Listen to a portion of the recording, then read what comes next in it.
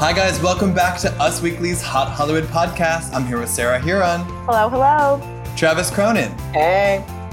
Gwen Flamberg.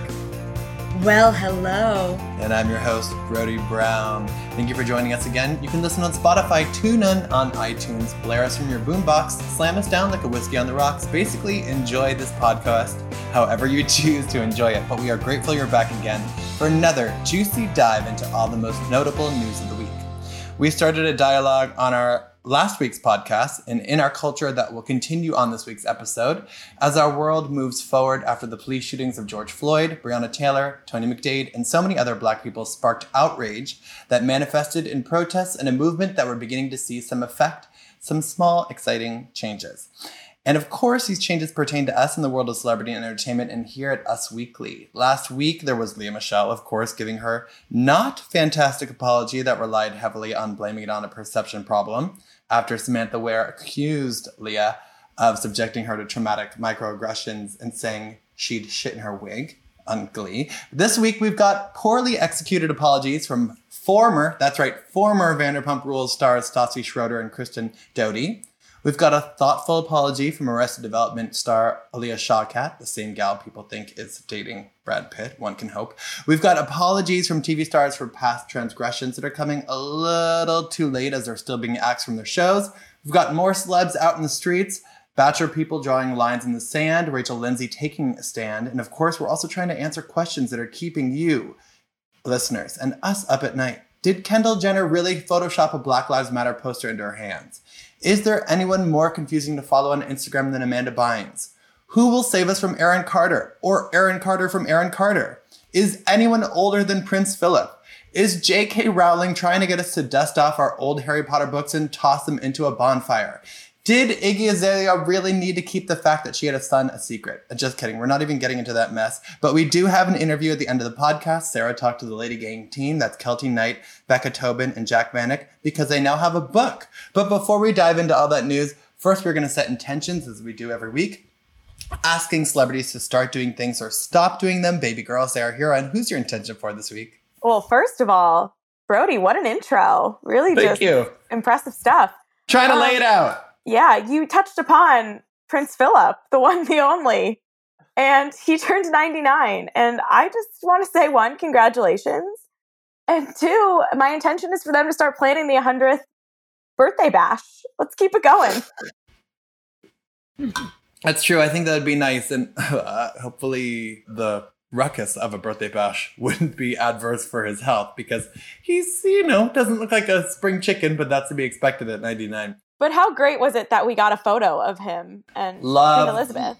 Love the photo. Love the confirmation that they're still together because, he usually stays at a different house. I almost brought back our celebrity birthday boxing extravaganza segment this week, but I was like, we can't put him up into an imaginary fight against anyone. It wouldn't be fair. And I wanted to have him fight J.K. Rowling and win, but her birthday is not until July and we'll get to her mess later. But Travis, who's your intention for this week? Mine is for Heather Graham, star of movies, and not for a long time, but a star in movies. But she posted on Instagram, and Page Six and Daily Mail posted a bunch of the photos of her in this white bikini, and she is just shredded.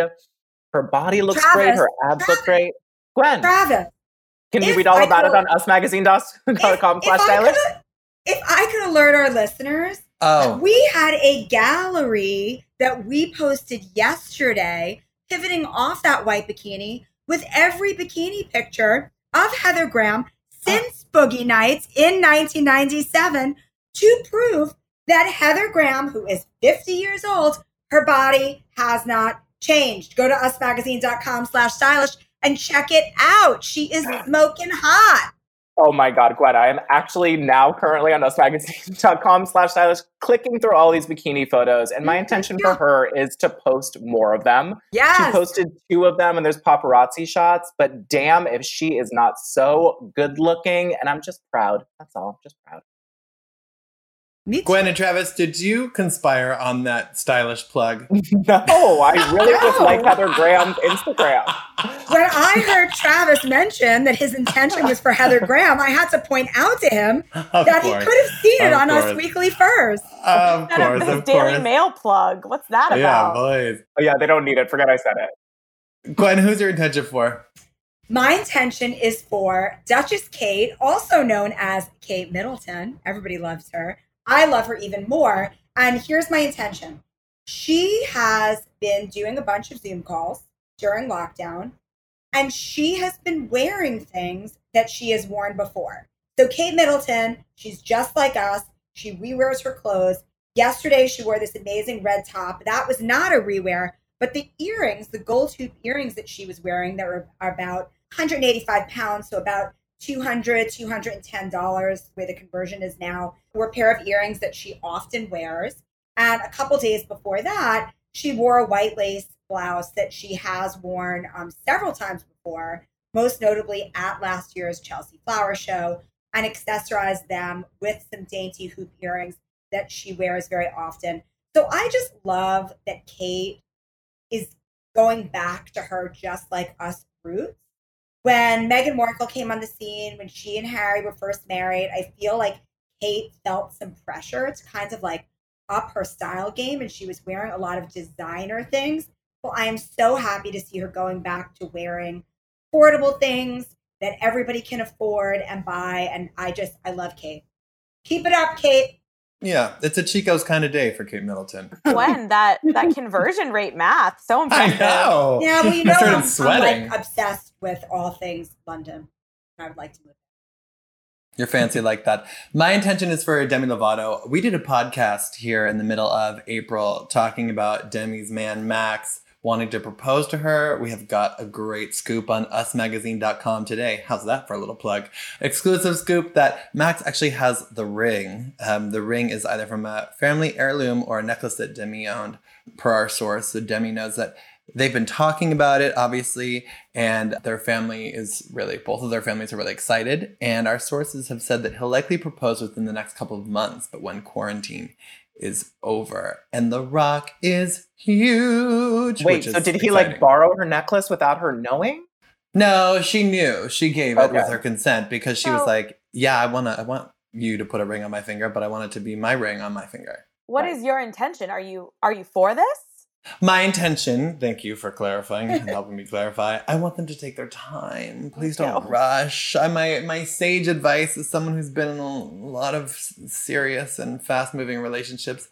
At least wait for a full cycle of seasons to determine if you want to take it to the next step. Okay.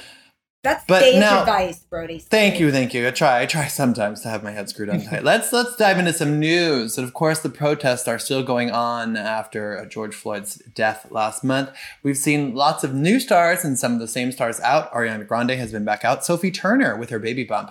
And Joe Jonas, her husband, have been at a Black Lives Matter demonstration. Madonna was out. Pink was out with her husband. She was paying tribute to Rosa Parks. We've also seen J.Lo talking about on Instagram that her son had said to her, hey, you've got a following like some of the YouTube gamers I follow, and they ask us to support things that we do, and you should do that for George Floyd. And she said, funny you say that, baby. I'm planning a few things. Do you want to help me make a sign? And then she was out and about with signs like, let's get loud for Black Lives Matter. I love that she referenced her hit and got her activism in there too. It's so cute that her son was the one that pushed her. It was like one of my favorite heartwarming protest stories of the week. It's so sweet. I love that too. Can you imagine being J.Lo and like having your son compare you to like a YouTube gamer though? You almost have as many followers as this gamer follower on YouTube, so you should do something. Almost. Yeah. I mean, can you also imagine having J.Lo as your mom? No. You know what I thought was also interesting? Obviously, J.Lo's twins are 12, but we saw that Nick Cannon was talking about his twins, Monroe and Moroccan, who are 9. Who he shares with Mariah Carey. And he said, my children fear police. I try to teach fearlessness. I try to teach you the power within you that you need to fear nothing. When they see the energy of law enforcement, it's like, uh-oh, here comes the police. Guys, these quotes really resonated with me. It's so disturbing to think that kids that young, and I think so many people don't understand that, particularly white parents don't understand that, and white kids do not have the same fear. Because this is obviously, as we've been talking about, something that's impacted with police brutality, particularly impacted Black and brown communities. But so terrifying to hear that, kids we think of as so innocent are dealing with this. I want us to play a little clip. Victor Cruz talked to Christina Garibaldi from our team. Victor's obviously a former football player turned host of E! News' Pop of the Morning. He's dating Karrueche Tran, who we love. He talked to us about conversations he's had with his 8-year-old daughter. Yeah, I mean, what was that conversation like? I mean, did you have to show her videos of protests or even George Floyd? I mean, she's young. I mean, I don't know if you'd want to. These kids know so much more. I'm sure they do. Yeah. I asked her, do you know who George Floyd is? She said, yes, Daddy. He's the one that died by the policeman. It's the first thing she said to me before I even had the conversation, and before I even got into it. That's what she said to me. That's what she knew George Floyd as. One. And then we're just laying there. We're watching CNN. And the protests are going and we're watching it. And then I was like, it triggered to me like, wow, I don't think I've ever had this conversation with her. I need to have it. Like right now in this moment, while we sit here, while we watch this on television, so she can not only hear my words and what I'm saying to her, but she can visualize what I'm saying and how it's coming to fruition right before her eyes on television. That was kind of the best part of, I mean, you never want to have that conversation. I shouldn't be having this conversation. But the best part of it was that I was able to give a direct correlation to what I was saying so she can process that and put it towards what was happening on the TV screen. Yeah. Yeah. I mean, it must have been a tough conversation to have. And I know a lot of parents are having those tough conversations, which is so important that they should be having, right? Yeah, absolutely. I think you have to have these conversations. I think this is the reason why we have generational things that continue and cycles that continue to happen, because these parents aren't having the conversation. All parents, not just black parents especially, because of what we go through on a daily basis and things that we face. But white parents need to have these conversations as well so that they can start to shift their minds and think differently. If you begin to learn differently and think differently, this world will become a better place slowly but surely.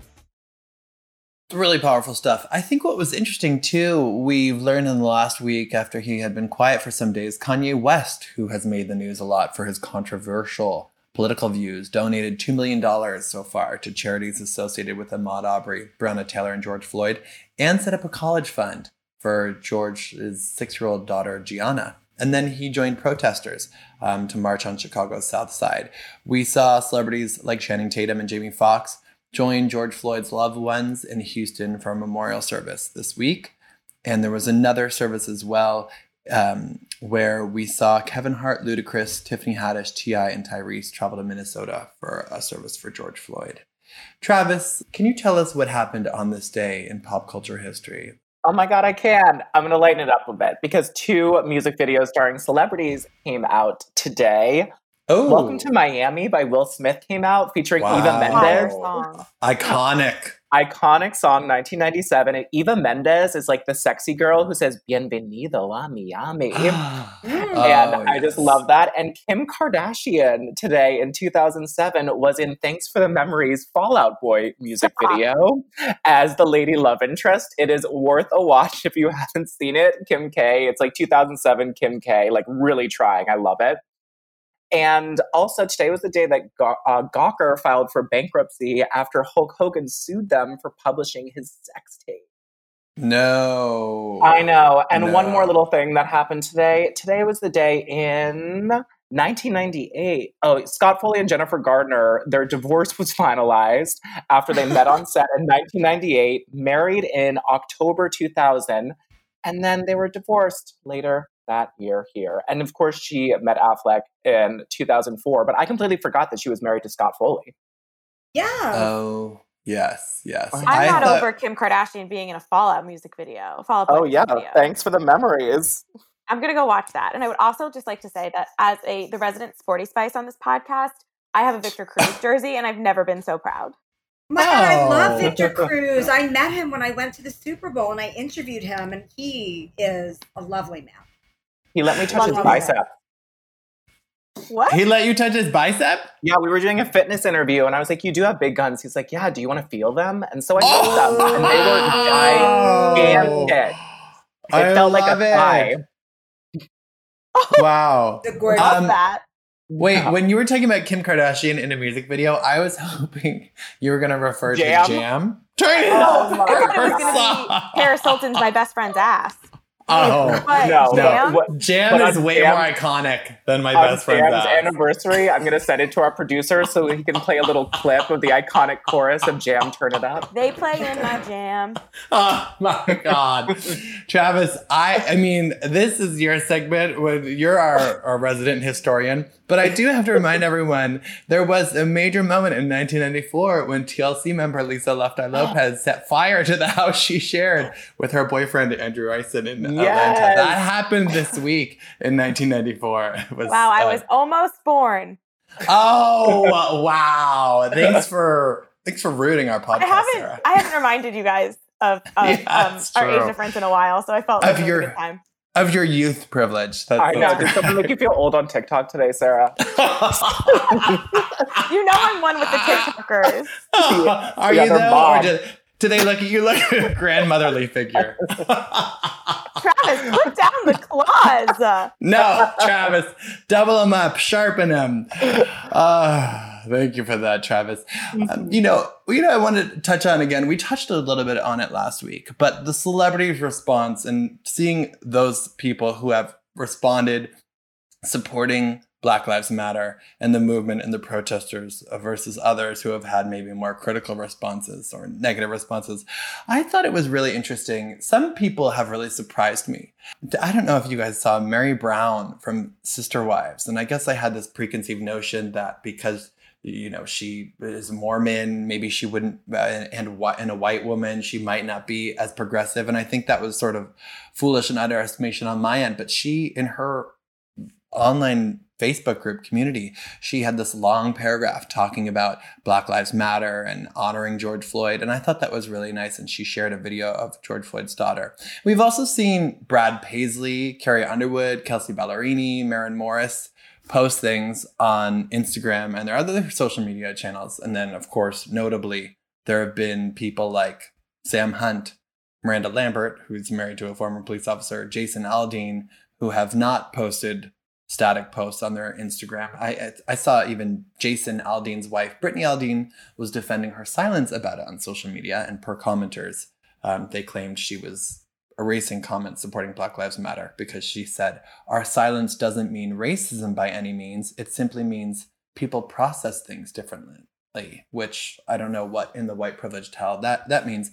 But, we saw even Blake Shelton did a tweet where he said, "Praying tonight for justice for George Floyd, peace in our communities and permanent change."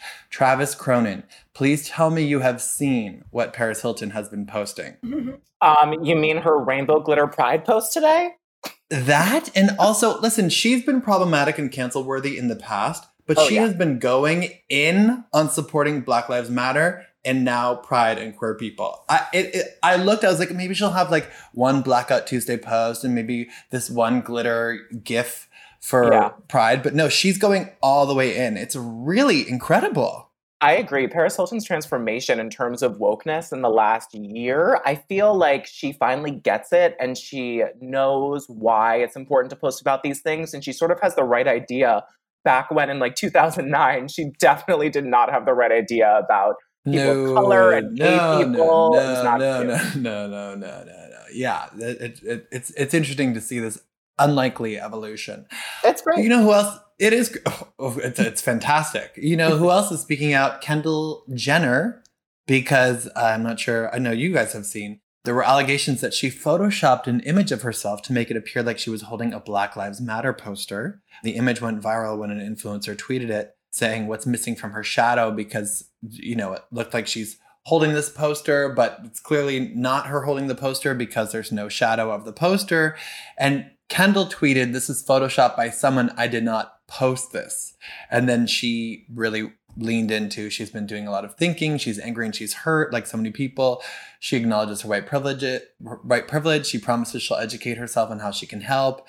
What did you guys think when you saw this image? Did you think she had photoshopped it? No way. She's not brand new. She's not an idiot. And people still very much remember in 2017 that Pepsi ad controversy where Kendall handed the Pepsi to a police officer to try to alleviate tension and stop a protest. I thought that she already made moves for Black people by giving the Pepsi. I thought it was all done now, but apparently Kendall Jenner did not stop everything. No. Yeah. Oh my God. That was a bad moment. In addition to her probably being better at Photoshop than we would ever imagine, she wouldn't, I don't think, do this because there are so many memes right now about the Pepsi and about Kendall bringing out the Pepsi. And it's like, people don't forget. So I don't think she would be dumb enough to then put any sort of potential backlash on herself again while the internet is already roasting her for something that happened a few years ago. So I don't think she did, but rough times for Kendall as always. I also remembered that photo and knew she wasn't holding a Black Lives Matter picture. It was from 2 years ago at someone's birthday party. Yeah, it was for her birthday, actually. It was birthday. She shared it on November 2019 while celebrating her 24th birthday. I thought it was really notable that Justin Bieber took to Instagram over the weekend and said he's inspired by Black culture. I benefited off Black culture. My style, how I sing, dance, perform, and my fashion have all been influenced and inspired by Black culture. I'm committed to using my platform from this day forward to learn, to speak up about racial injustice and systemic oppression, and identify ways to be part of much needed change. This, we just talked about Paris Hilton evolution. This is also a major evolution for Bieber, who previously had to apologize because at the age of 19, he had said the N-word. And this came up again in December 2019, where he was talking about being young and uneducated and talking about how prevalent racism is. So it's nice to see that he's being proactive about sharing where he stands on this. He said all the right things. He did. He did, and he's posting all of the Black celebrities today on his Instagram that have influenced him. So he, put Usher, and he just said, "Thank you, Usher," and Jaden Smith, and tagged them in photos. And he's doing standalones of all the people of color in his life that have inspired him. It's great.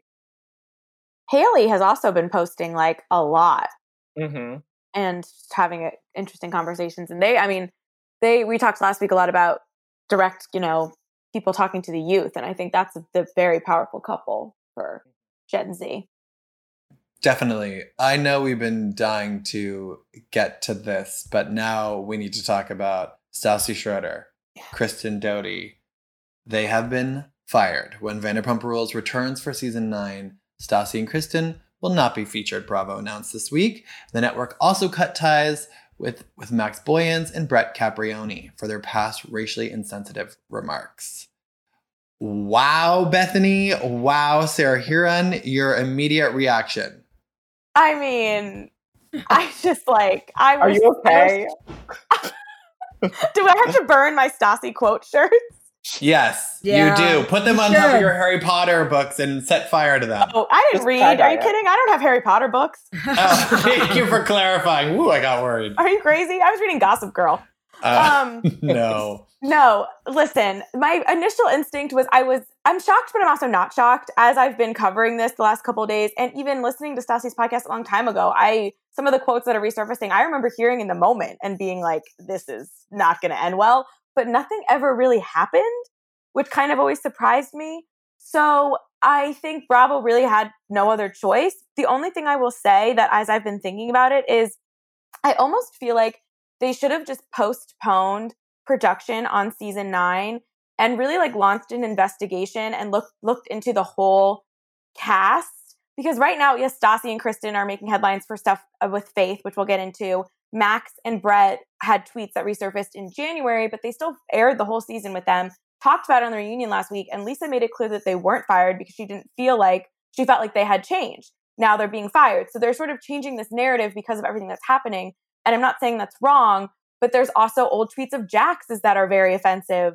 I mean, Brittany, there's a lot of interesting things that are being said around Bravo in general. And I think it would have made more sense if they maybe just paused the whole thing and really thought about how they wanted to, if they even wanted to move forward with the 9th season of this show, and be a little more careful with who they're giving these giant platforms to, because I don't know if it was necessarily the right move to only fire these 4 people. It's also interesting, in case people missed the beginning part of this, Faith Stowers, who was the only Black cast member on the show, she had an affair with Jax Taylor, who was dating Brittany Cartwright. Jax and Brittany are now married at the time. And Faith was explaining that in 2018, there was this article in the Daily Mail where there was the picture of an African-American lady. It was a photo, and Faith said she looked very light-skinned, had these different weird tattoos. they showcased her, and I guess this woman was robbing people. And she said that Stassi and Kristen, and they shared this on another podcast, called the cops and said it was Faith. And so this obviously is hugely dangerous and problematic because they were just saying she looks like another Black woman. And as we've talked about, there's a dialogue now that can be very violent and dangerous when the police are called on Black people.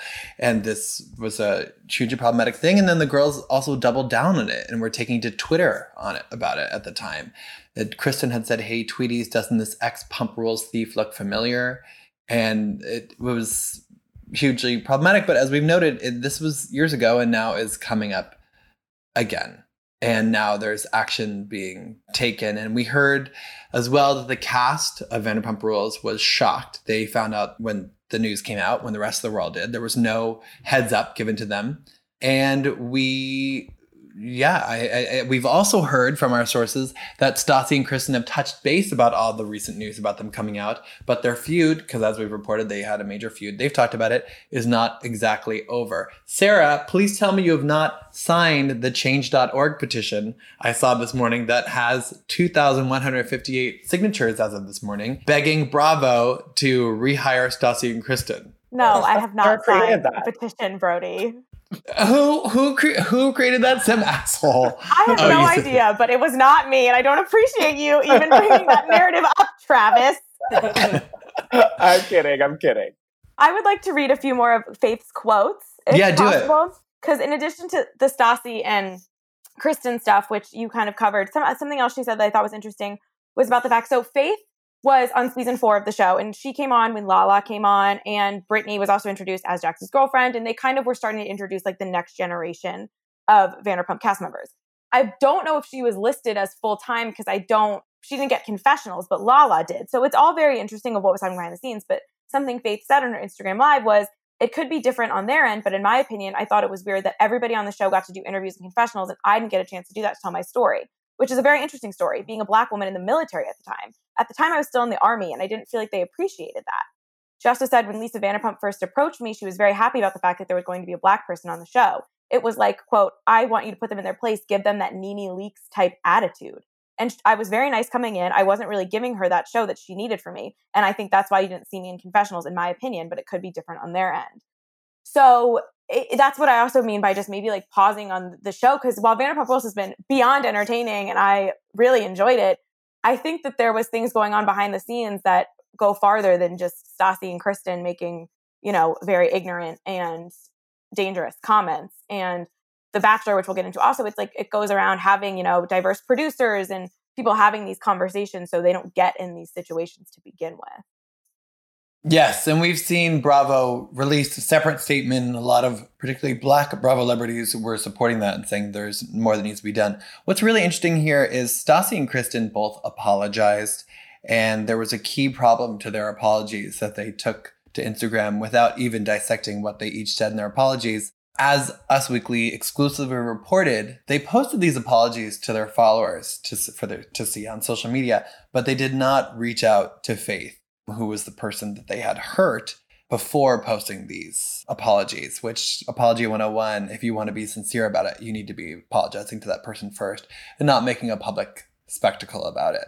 That was really crappy. And we also... Go ahead, Travis. It's just so tough because I want people to realize that these, especially when you call the cops on a person of color, especially a Black person, their life can be threatened and it's so important. But then, I also sort of get what Sarah said, that they're really ignorant and maybe they could put a pause on that and they could go out to protest. They could do some training. They could talk to people. And I know it's not Black people's job to educate them, but I don't know. It's tough. I support it and it's tough at the same time. Yeah, cancel culture is really scary. We know Stassi's podcast has been taken down from its platforms, radio.com. Yep. Before that, she even lost sponsorships anyway, so I don't know how the podcast was necessarily going to go on and make money, but it's totally been wiped from the internet, basically. Her PR agency dropped her. I've seen her follower count go down. She still does have 2 million followers. She lost 100,000, right? Yeah, she lost 100,000 overnight. Her wine is gone. Her wine is off the shelves. They're not making more of that. And it's like, where does she go from here? It will be interesting because, Sarah, as you noted, there are more than just problematic people in the Bravo universe. We've seen fans call for the firing of Catherine Dennis from Southern Charm, who's also got in trouble for racist comments. Kelly Dodd has made a number of problematic statements, not just in the last year, but in the past. Ashley Marston from 90 Day Fiancé is calling for Jax Taylor to be fired because of his problematic comments in the past. Says Billie Lee. She's also calling for Jax to be fired. So we'll see if there'll be more of a cleaning house. But I don't doubt that it will end here. I don't know, man. Bravo will never be the same. And it shouldn't. I get it. It shouldn't. But I don't know. It's interesting that who they decided to call out when and how it's all playing out. But Andy made a comment, Andy Cohen, that, he's not in charge of, he's not a producer on Vanderpump Rules. He's not a producer on Southern Charm. He is on the Housewives.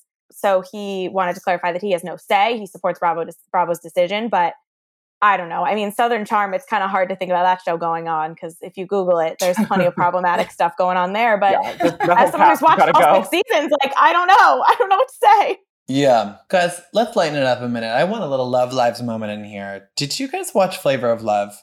Of course. Oh my God, I'm so glad you're about to talk about my favorite Instagram model. Of course I am. I knew you did, Travis, because I did too. With her. I'm obsessed with her too. Delicious, who won her season of Flavor of Love. And guess who she was up against? New York, Tiffany Pollard. That's no right. Way. I mean, this was like reality TV gold when there weren't a bajillion shows on TV. And she's also the one where the Latin girl Crazy was like, I want to be a singer, and she sounded like crap. And then Delicious was like a gospel singer and like shut her down. It's one of the best clips in reality television. I mean, Delicious was incredible on that show, but she's also still incredible and gorgeous. She actually got married to someone, Raymond Santana Jr., who was one of the exonerated Central Park Five, which, if you don't know about that story, you should dig into it. But Candy Burris shared the news on Instagram. And then I, this weekend, was tuning into Delicious's Instagram Live, where she did all the choreo to Beyonce's Ring on It and tossed the bouquet to her. Her like bridal party was so cute. I loved it so much. And they also went and voted in a little mask that said bride and groom, which I thought was just so fantastic. And they're my favorite couple this week. And Delicious is she's more than just a body, but just go check it out for that body too. And now she's like a humanitarian activist. I couldn't love her more. Yeah. Yeah, and if anything, that'll give you a chance to look up old clips of Delicious in New York on A Flavor of Love. But you should also check out Ava DuVernay's Netflix series, When They See Us, which talks about the false convictions of those 5 men. And Gwen, I have a little surprise treat for you. I mean, you already got your stylish plug and shameless integration in, but I thought I was following one of my faves on Instagram, and she shared this little tip about hair care. So I'm doing a hair mask for Culture. This is avocado. And I just finished putting the argan oil. I'm gonna put mayonnaise, castor oil, olive oil. I know it's a lot of oil, but my baby hair gotta be really hydrated like mine's. And I'm about to put egg and honey to laugh, right? It's for me and Culture. Big scoop, big chunky scoop. Honey, and I'm not going to put that much honey because, since it's a baby, I don't want her hair to be sticky and she just touches it and weird stuff, just a little bit. That's it.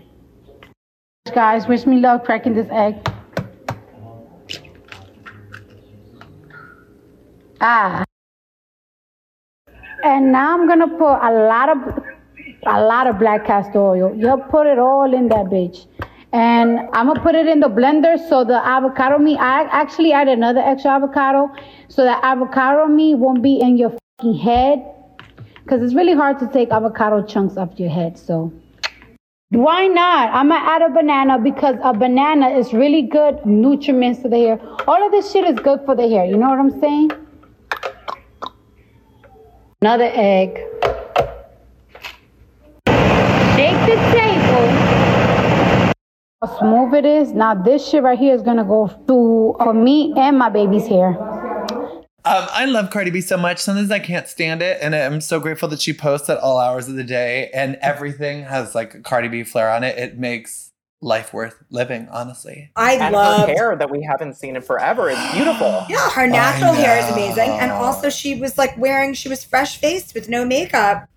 in that Instagram post. I mean, it's amazing. She's all natural, and I love Cardi, whether she is natural or like dressed to the nines. She is amazing, and we love her.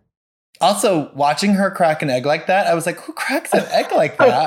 It's like, oh, what is brutal. that? I was like, why are you squeezing it? And then, but just to her, like, pearls of wisdom, where I'm like, that makes sense. She's like, you're not going to put soda in your hair because soda's not good for your body. So it's definitely not good for your hair. I'm like, hey, that checks out. Yeah, tell that to Suki Waterhouse, who puts Coca-Cola in her hair for texture. Wow. Battle of the Greats. Guys, let's talk about Rachel Lindsay, because she has been using her platform and she's talking about how she's received so many questions regarding headlines stating that she'll leave the Bachelor franchise if it fails to address the lack of diversity in lead roles. And she said she said that she was embarrassed to be affiliated with the franchise. She listed several things she thinks that they need to do with The Bachelor. Cast leads that are truly interested in dating outside of their race. Stop making excuses for the lack of diversity and take action to rectify the problem. Diversify the producers on the show to make your contestants of color feel more comfortable. Stop creating problematic storylines for people of color. And she said the franchise should make a statement acknowledging their systemic racism. The system is not designed for people of color. Sarah, here on Longtime, an avid Bachelor fan, what were your thoughts here? I mean, listen, like, Rachel is so well-spoken, whether she's talking about something important as this or whether she's, giving her thoughts on the fantasy suite. She always says it best. So she's got about 1,000 podcasts right now. I've been listening to all of them. And I love that she also not only points out a problem, but offers solutions. So, I mean, I don't think there's any denying everything she's saying is right. She's such a great face for it, too. She's just so smart. And like you said, since she had a big girl job before joining the franchise, she knows how to write an outline. Yeah, she does. There's also a petition going around right now that has over like 50,000 signatures to try to get the next Bachelor to be a Black man. Is it going to be Mike?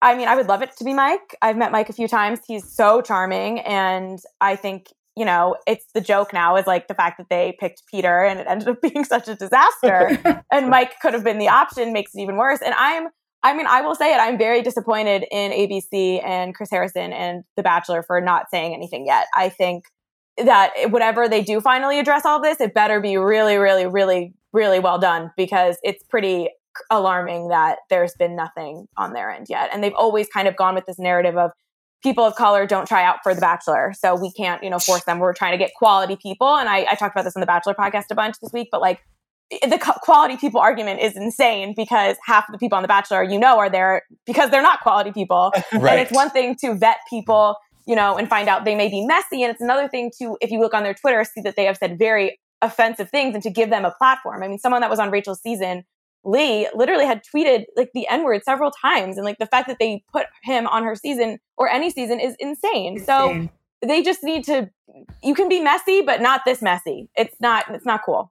Well, Sarah, you talked about Rachel's other podcast, and she has a podcast with Becca Kufrin. And speaking about the same thing you were talking about, Becca and Garrett, who are now together, Garrett had a bunch of problematic shit in his past that he was saying all kinds of horrible things, and about Parkland shooting survivors, immigration. Okay, offensive memes. I'm not saying that makes it better. I'm just clarifying. No, it's definitely a clarification. It's liking offensive things about members of the LGBTQ community in 2018, and then he took the day that most people were doing a Blackout Tuesday post, and he posted something that was about the police. And can you explain a little bit about what that did and what sort of lines that drew in the Bachelor world? Because I know that involved Becca and another Becca and Rachel as well. Yeah. So again, Rachel Lindsay pretty much put it best when she said on her podcast that, Garrett posted the Blackout Tuesday post, very generic Blackout Tuesday, didn't say Black Lives Matter, was very much,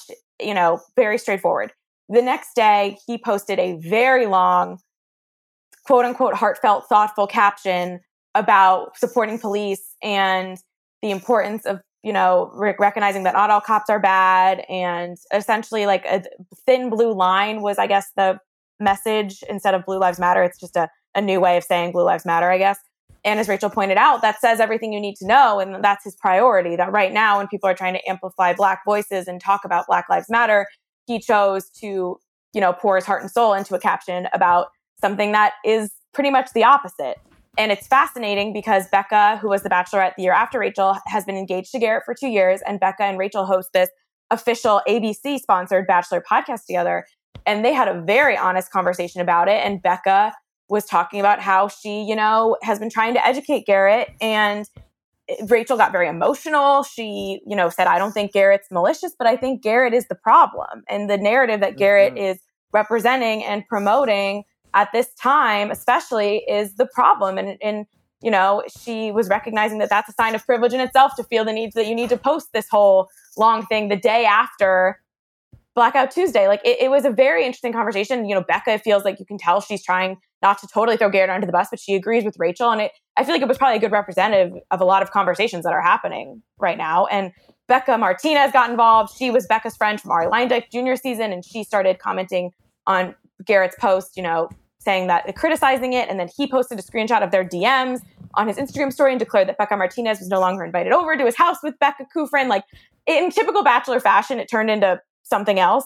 But if you take anything away from it, I would say go listen to Becca Kufrin and Rachel Lindsay's conversation because it was really fascinating. Well, I think it's very interesting and it resonates with a lot of people because I don't know if any of you three, and I'm sure our listeners have tried dating, well, hopefully not married to, but maybe you are married to somebody who has different ideological beliefs from you. And in a moment like this, where it is really life or death for these issues, it can bring up a lot of emotion and be very difficult to navigate that conversation.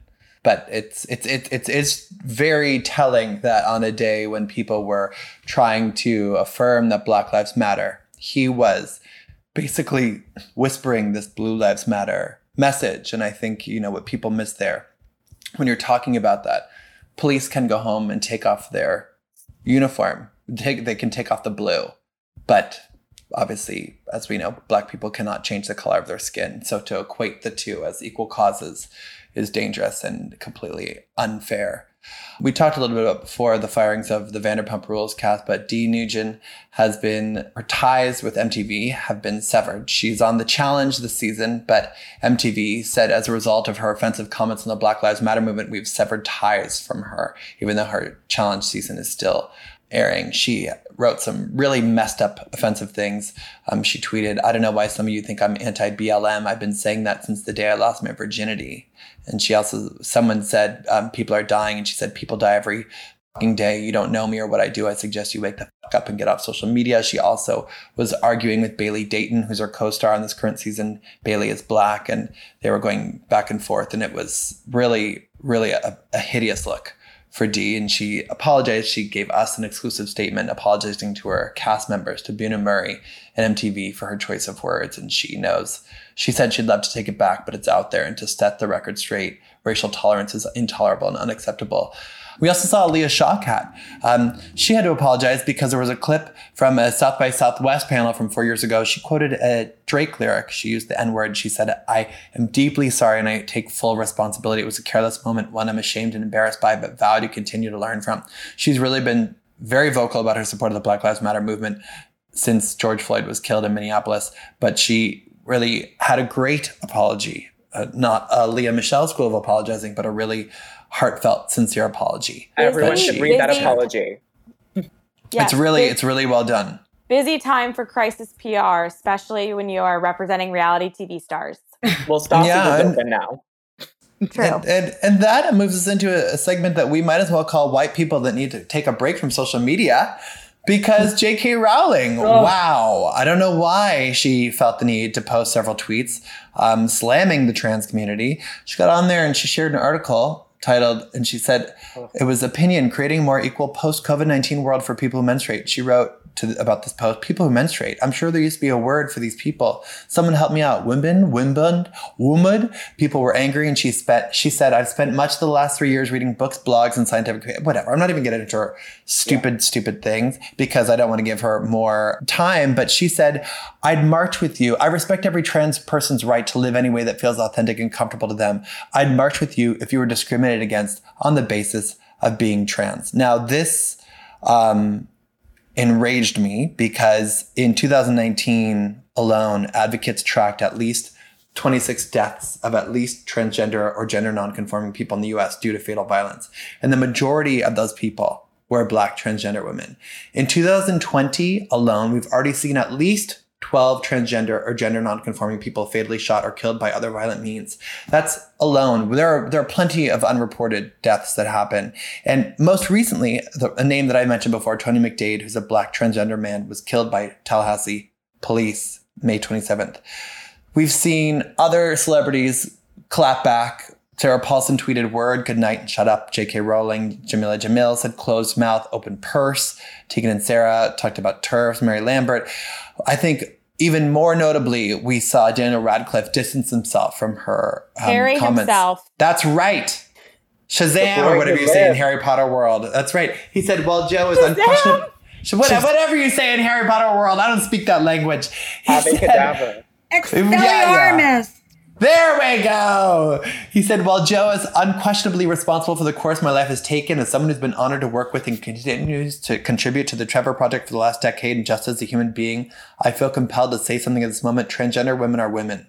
Any statement to the contrary erases the identity and dignity of transgender people and goes against all advice given by professional healthcare associations who have far more expertise on the subject matter than either Joe or I."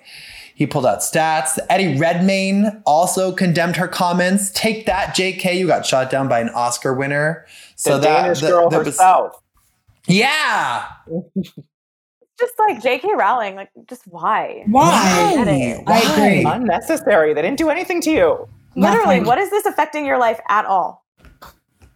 Guys, before we get to 25 things you don't know about me, Amanda Bynes, please tell me you saw last Friday. She posted 7 of her favorite photos in a slideshow. Yes. I dove deep. There were Pall Malls in a slide. There were odd crops of odd outfits. There was a picture of Paul with her fiance with his shirt off and his bunched up underwear and a very fancy lamp in the background and a towel as a tablecloth. She had her lips puffed out for another one with like cases of Pepsi in the background. Then she deleted it and posted it again with 2 of the slides missing. Then she uploaded a black and white selfie. Then she uploaded a video of herself rapping along to an A$AP Rocky song. It was my favorite. Cryptic. Is it cryptic or is it just crazy? It's crazy. There was one, like, something, I don't even know what it was. Like, it was just, like, looked really dirty. It almost looked like a dirty iron or something. Like, it was really alarming. It reminded me of, like, a frat house. An architectural sketch for a house that I don't think is possible to build was also up there. And in news for Aaron Carter concerned watchers, with which both Travis and I consider ourselves members of that community, Aaron Carter is back again with his on and off girlfriend, Melanie Martin. Mind you, this is the woman, he said she was pregnant earlier with his child. Then he told the universe that she was pregnant with probably somebody else's child. He didn't believe that it was his baby. But then he said she suffered a miscarriage due to stress conditions. And he said that they're going to try again. He wants to take care of her. Mind you, these two had that horrible fallout where he said she broke their dog's leg, but clearly they've let bygones be bygones, and now they're back together and trying to make it work, which is... Oh, good luck for them. Totally. Yeah, we'll be talking about their new domestic dispute next week. We surely will. Guys, are you ready for 25 things you don't know about me? Listeners, are you ready to play along as these 3 try to guess who we did this 25 things you don't know about me list with? We've been so bad at this lately. Yeah. You've been Really so bad. And I can count on you not to break your streak. I went into the archive, pulled this from an issue March 2010. 2010. March 2010. Keep that in mind. Okay. Number 1, listeners, please play along. Leah See if you can guess who we did. Stop that. Aaron Carter. No, stop that. Number 1, I still drive my 1993 Acura because it's the first car I ever bought. Number 2, I'm an only child with many close friends. Number 3, I like to sing R&B, but I'm the only one who likes to hear it. Number 4, when I'm exhausted, I rap in my sleep. Number 5, I got stitches in my thigh after falling out of a treehouse as a child. Lil Wayne. Number 6, I love comedies. My favorite one is Coming to America. Number 7, I'm a true romantic, although most people think I'm a freak. Number 8, I own an RV and I actually drive it myself. Number 9, I'm a perfectionist and I never quit. Number 10, I love to educate myself by reading books and get suggestions all the time from a friend. Number 11, I take vitamins every day. Health is very important to me. Number 12, I'm always punctual and don't like to be kept waiting. Number 13, if I had a superpower, it would be X-ray vision. Number 14, I've had every Jordan shoe ever made, ever. Number 15, I love Mexican food. It's about the only thing that I know how to cook. Number 16, I'm somewhat of a germaphobe. Number 17, I own my own plane, a Hawker 700 jet. It's not shared or leased, it's mine 100%. Jamie Number Foxx. 18, no. Number 18, I'm very appreciative of all that I have. I don't take anything for granted. Number 19, it bothers me when people repeat themselves too much. Number 20, I created my own cognac, conjure, and learned how to... Ludacris. Learned... Yes, Luda. I almost censored it because I was like, no, they're going to get it. But I was like, they won't remember it. Wow, great. Put it in the barometer. I mean, how else, Brody, how else are we supposed to guess if you omit all the clues? I don't want to make it too easy for you guys. It's never too easy. Most of the time we can't even guess. It's not too easy. Yeah, well, I like to keep you guessing. But you know what? I just talked to Ludacris yesterday, and some of our interview will be on usmagazine.com today, and you can read all about it there. Pimping all over the world. Yay. Speaking of interviews, Sarah, you just talked to the Lady Gang, and we're about to hear a little snippet of your conversation with them. How did that go? It was good. They have a new book out called Act Like a Lady, and it's just like a fun bunch of essays about stuff they've learned over the years. They put a diagram of all the Botox and surgery they've had done. They talked about sex. Fun. They talked about death, loss. It's actually, it was very interesting. So they were fun to talk to. Let's take a listen. What did you guys learn about each other when you were reading each other's essays? It's a good question. I think that I learned about Jack. You know, we've been doing the podcast for 5 years, and she talks a lot about her struggles with body image, but I guess I just never really realized how much she's struggled with that and how deep-seated that fight has been between her brain and what is actually in front of her in the mirror. And so that really gave me, I felt a lot of empathy for her, where normally I'm like, oh, okay, you think you're so ugly. You're like 5'9", your legs are up to like my ears and you're skinny and beautiful. So like, you know, quite frankly, go F yourself. But this actually gave me an ability to see from her perspective that it does not matter what you look like. You can still feel really crappy on the inside. I think that in general, you know, on the podcast, we're so open about a lot of things, about, you know, bodily functions and like hooking up with guys and just a lot of really raw, honest like subjects in our life. But we all three have kind of a hard time being legitimately vulnerable about subjects that mean a lot to us. So I think in the book, what I learned about the two girls, and that I think I expressed myself, is we're kind of able to talk about different topics that, I mean, we like our podcast to be, you know, a fun place for people to kind of like unwind and listen to and not really be too heavy. So I think the book is a good place that we could kind of talk about those things. And I mean, in a fun way sometimes as well, but, you know, let a little piece of our heart show that we don't usually do. Like the two of them, when they talk about marriage, they're like, don't do it. Blah, husbands, blah. And they both wrote really beautiful essays about their husbands, and it just makes me, you know, value their relationships even more. Yeah. For me, I'm exactly the same with Jack. I think just knowing her inner struggles, and I think with Becca, you know, exactly what Jack said. What Jack said, like, I think sometimes Becca's someone that it will give you the advice and she'll give it to you, but she is quite private in her life. And I think the way she opened up about losing someone that she loved and then going to therapy and sort of opening up about that and being so honest about it, because I think a lot of people, and we see it all the time in our Facebook group, feel really lost, especially now in this time, and they don't really, they feel like there's some stigma about going to get help and having someone. And she's someone that's made me feel better about going to therapy and been like, are you going? Maybe you need to go more. Like, I just love that about her. So I think it's a really brave thing to do. Thanks. Yeah. I mean, I feel like there was a lot of mental health, grief, body image, toxic relationships. There was like the funny stuff too, which we'll get to, but some of that I was like, oh, like this is heavy. We're not sugarcoating anything. So was that something you knew going in? You were just gonna have to lay it out on the line if you're gonna do this? I don't think we decided that to at all. No. I can't even, yeah. Like, and you know what, with all like the essays that we did, it wasn't like, you would think that Kelty would be there being like, hey, Becca, you should write about this. This will get a lot of like people talking and this will be a good news story. But she didn't. I wasn't. Like we all kind of wrote what we felt was right and what we wanted to tell a story about and what we think that other girls could relate to. But it never was like, hey, we need this book to have like a lot of heart and like, let's talk about dark stuff. It kind of, you know, it ran its course. And then, you know, it's also balanced with a lot of hooking up with guys. Yeah. Kelty, I was actually really fascinated to read about your first marriage. And I don't, obviously we don't have to get too into it. No, but it's fine. Is that something you felt like your listeners have been wanting to like know about, or just like it was this tale you knew you needed to tell? Like it was like the dress being too short, the whole thing. I was just listening. I can't believe like you went through with it, to be honest. It's so crazy. She can't believe it.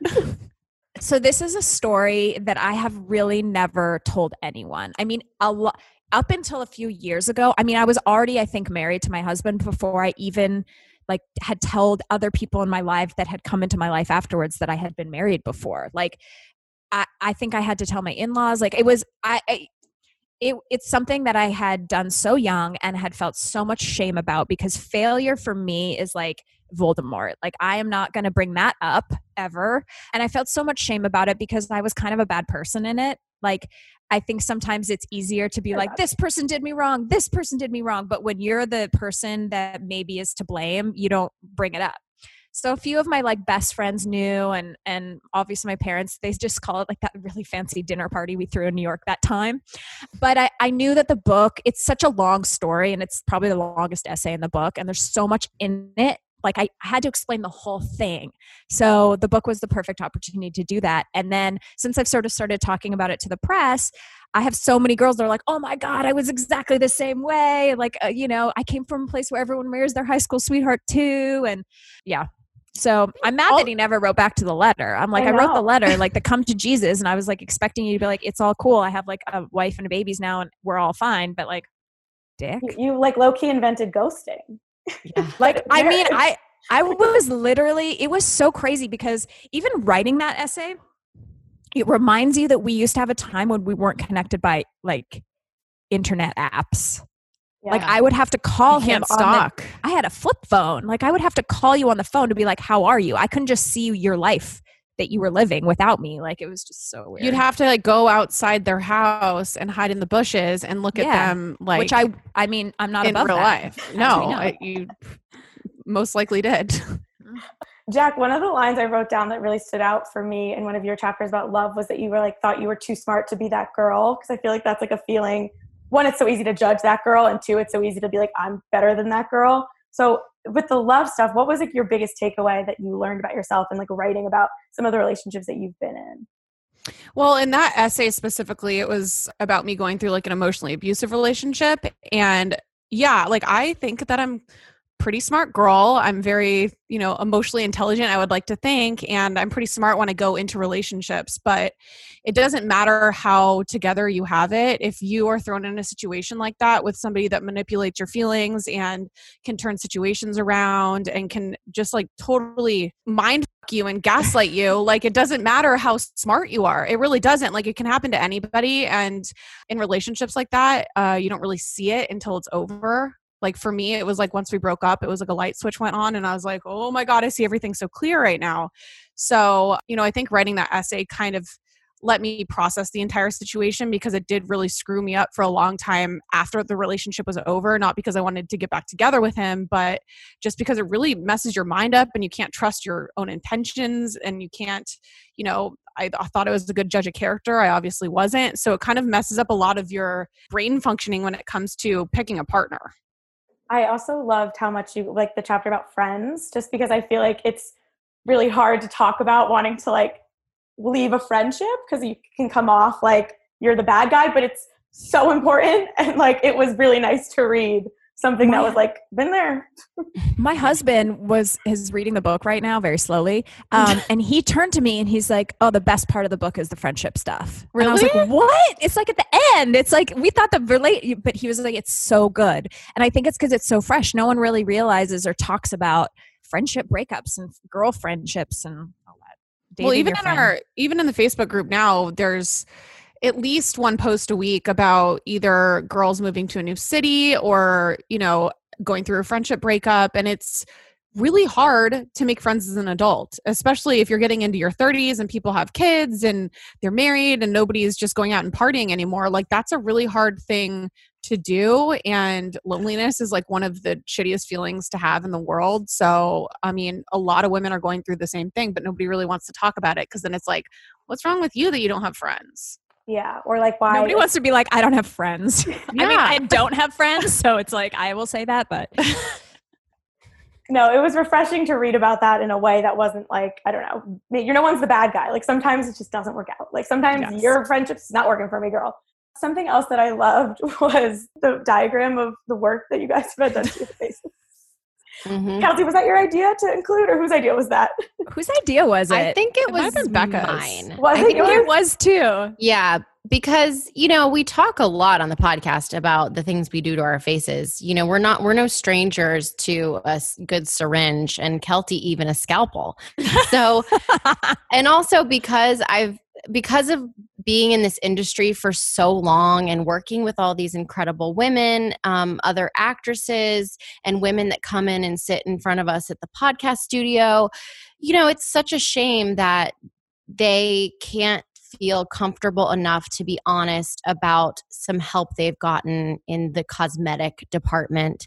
And let's be honest, I don't know if there's a woman on TV who hasn't touched her face. And so it's such a disservice to girls out there who are seeing these pictures and watching these TV shows, and they're thinking, if only I looked like that, my life would be so different. And it's like, girl, you can look like that. And here's how. It's just kind of expensive. Yeah. So I was like, I'm fucking done. I'm done with people avoiding the conversation. And so here's the perfect way to do it. Let's get an illustration of all of our faces and let's point out every single thing we've done, hairline to boobies. Before I let you guys go, I want to hear from each of you, your favorite Lady Gang dictionary word and what you want your listeners to take away from the book. Ooh. My favorite word is one that my dad actually wrote. So good. Came up with. My dad listens to the podcast every week, and he'll often pitch me some words. Kelty told a story about leaving a tampon in for far, far, far too long because she forgot it was up there. Another imagery that we all have. And the following, after that Tuesday episode, I got a text from my dad saying, I have a new word for the dictionary, tampnesia. So good. It's genius. Yes. My favorite word is homent, and it's a moment when one renders herself a hoe. That was pretty much my entire 20s. And then if you're having a collection of homents, it's called hotivities. My favorite word in the Lady Gang dictionary is about me. Surprise. It's called a keltdown. It's like a meltdown, but when you're like an A-type, like crazy person and you're having a meltdown about something that is so unimportant and like is not worth having a meltdown. Like, it is the stupidest thing ever. Sarah, that was fascinating.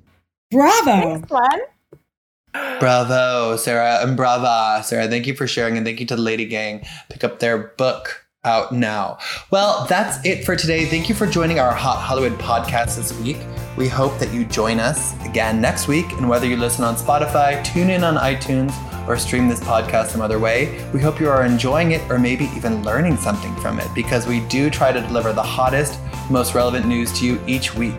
Please share, like, subscribe, tell a friend about this weekly news podcast, and please tell us. Find us on social media, because it shouldn't be too tricky to find the Brody Brown, Gwen Flamberg, Travis Cronin's, or Sarah Hurons who work at Us Weekly on Instagram or Twitter, and let us know your thoughts, what you want to hear more of, or maybe who you want to hear from.